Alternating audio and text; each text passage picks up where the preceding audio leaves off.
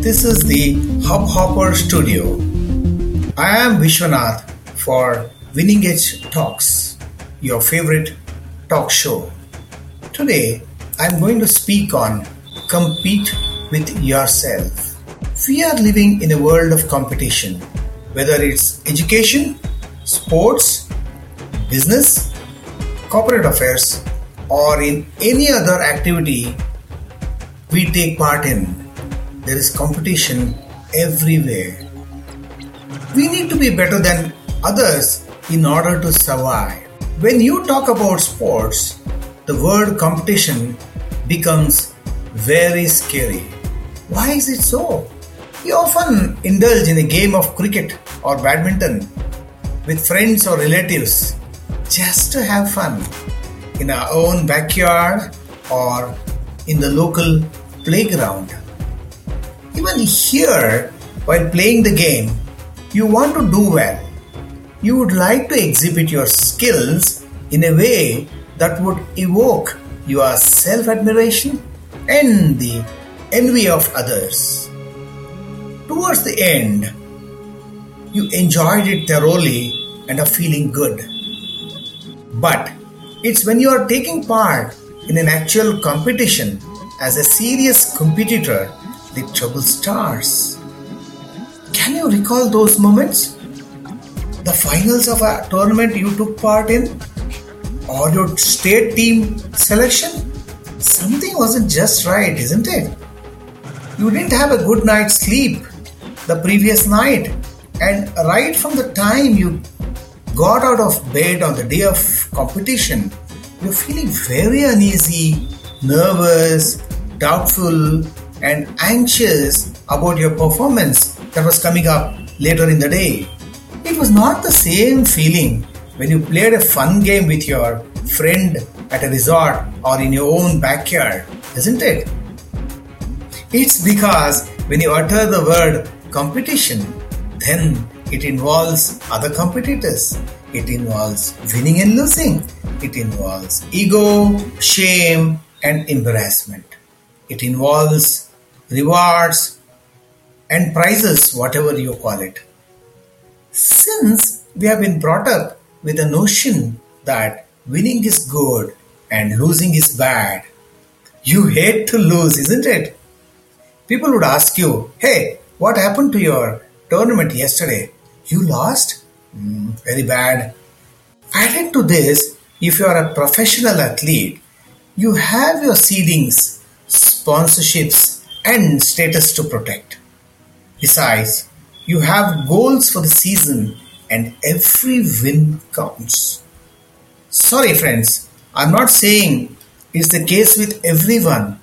I'm saying it's the case with most people. Coaches and us sports psychologists keep hearing from sports parents, my son plays very well in practice, but he is not the same in a tournament. How can we help him? Can you help us? It's a very common complaint coming from parents. The reason this happens is because of fear, the fear of losing and the fear of embarrassing consequences that would follow the loss. Competition is stressful as it produces a lot of anxiety. The pre-competition nerves are unbearable sometimes, especially so when it is a career-defining event like the major or the Olympics. It's even stressful when it involves a better player who is pitted against you. You are either stressed because you have set your sights in defeating your star opponent, but you are doubting if it will really happen. Or you are afraid if your opponent will maul you and embarrass you in front of others. Players tend to tense up against superior athletes or take the lesser knowns lightly with a lot of overconfidence. Many players come up and tell me, I am afraid when it's a very junior player, sir, because if I lose to them, I can't bear the shame and the way I would look in front of others. It would make headlines the next day when she upsets me and knock me out of the tournament. This mindset is not ideal for any performer. You can't run away from worry and stress. You need to take anxiety as a challenge and treat it as your friend. How you deal with competitive anxiety is another matter, but the subject of today's discussion is how do you deal with stress your opponent is causing you. He or she may be a superior athlete or a lesser known against whom you may look ashamed if you lose. I remember an incident an elite swimmer shared with me. It was many years ago when he was training in the US, preparing to get selected for the Olympics team. Then one day there was an inter-club competition where Michael Phelps was also representing another club. In the lineup, Phelps was standing 3 lanes next to our friend. The tall, towering presence of Michael Phelps made the other swimmers conscious of his presence. When the race got over, our friend from India finished way behind his own timings. Let alone competing with Phelps' timings, he didn't even achieve his very best. While speaking years later, I asked him how he would face if the same competition were to be held again. He said something that's very educative to every budding athlete in any part of the globe. He said, I can't control his race. I have to control my race. His ability and his timings are his very own. I can't do anything about it. I have to swim my lane and my race and try to better my timings. I had to compete with myself, no one else. What? Compete with yourself? To win, you have to defeat others and compete with others, isn't it? True. To win, you have to compete with others and defeat them. That can happen only when you are focused on your race, your process, your present moment awareness, your strengths and abilities, and by staying positive and relaxed.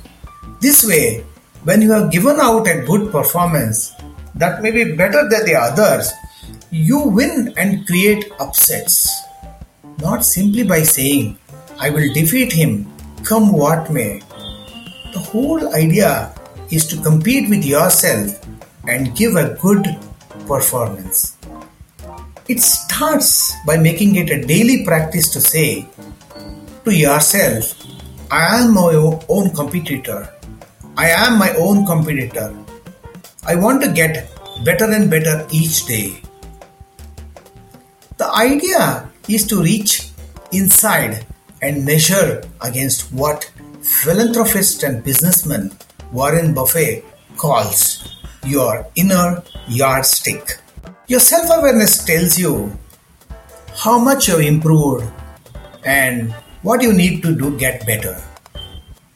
You get off to the bed each day with a purpose. The purpose of doing better than what you did yesterday.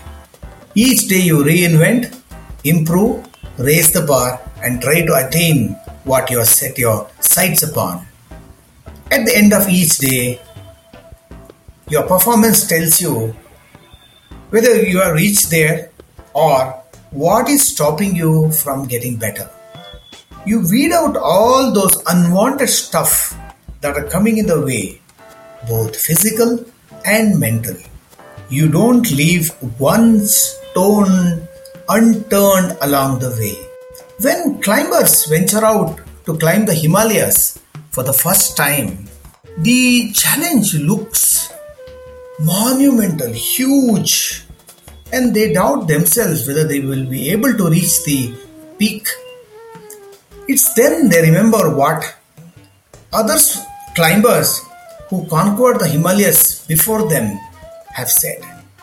It's not the mountain we conquer, it's ourselves. Finally, listeners, it's not about the other guy across the net. It's about you, the guy you see each day in the mirror. That's you. Compete with yourself.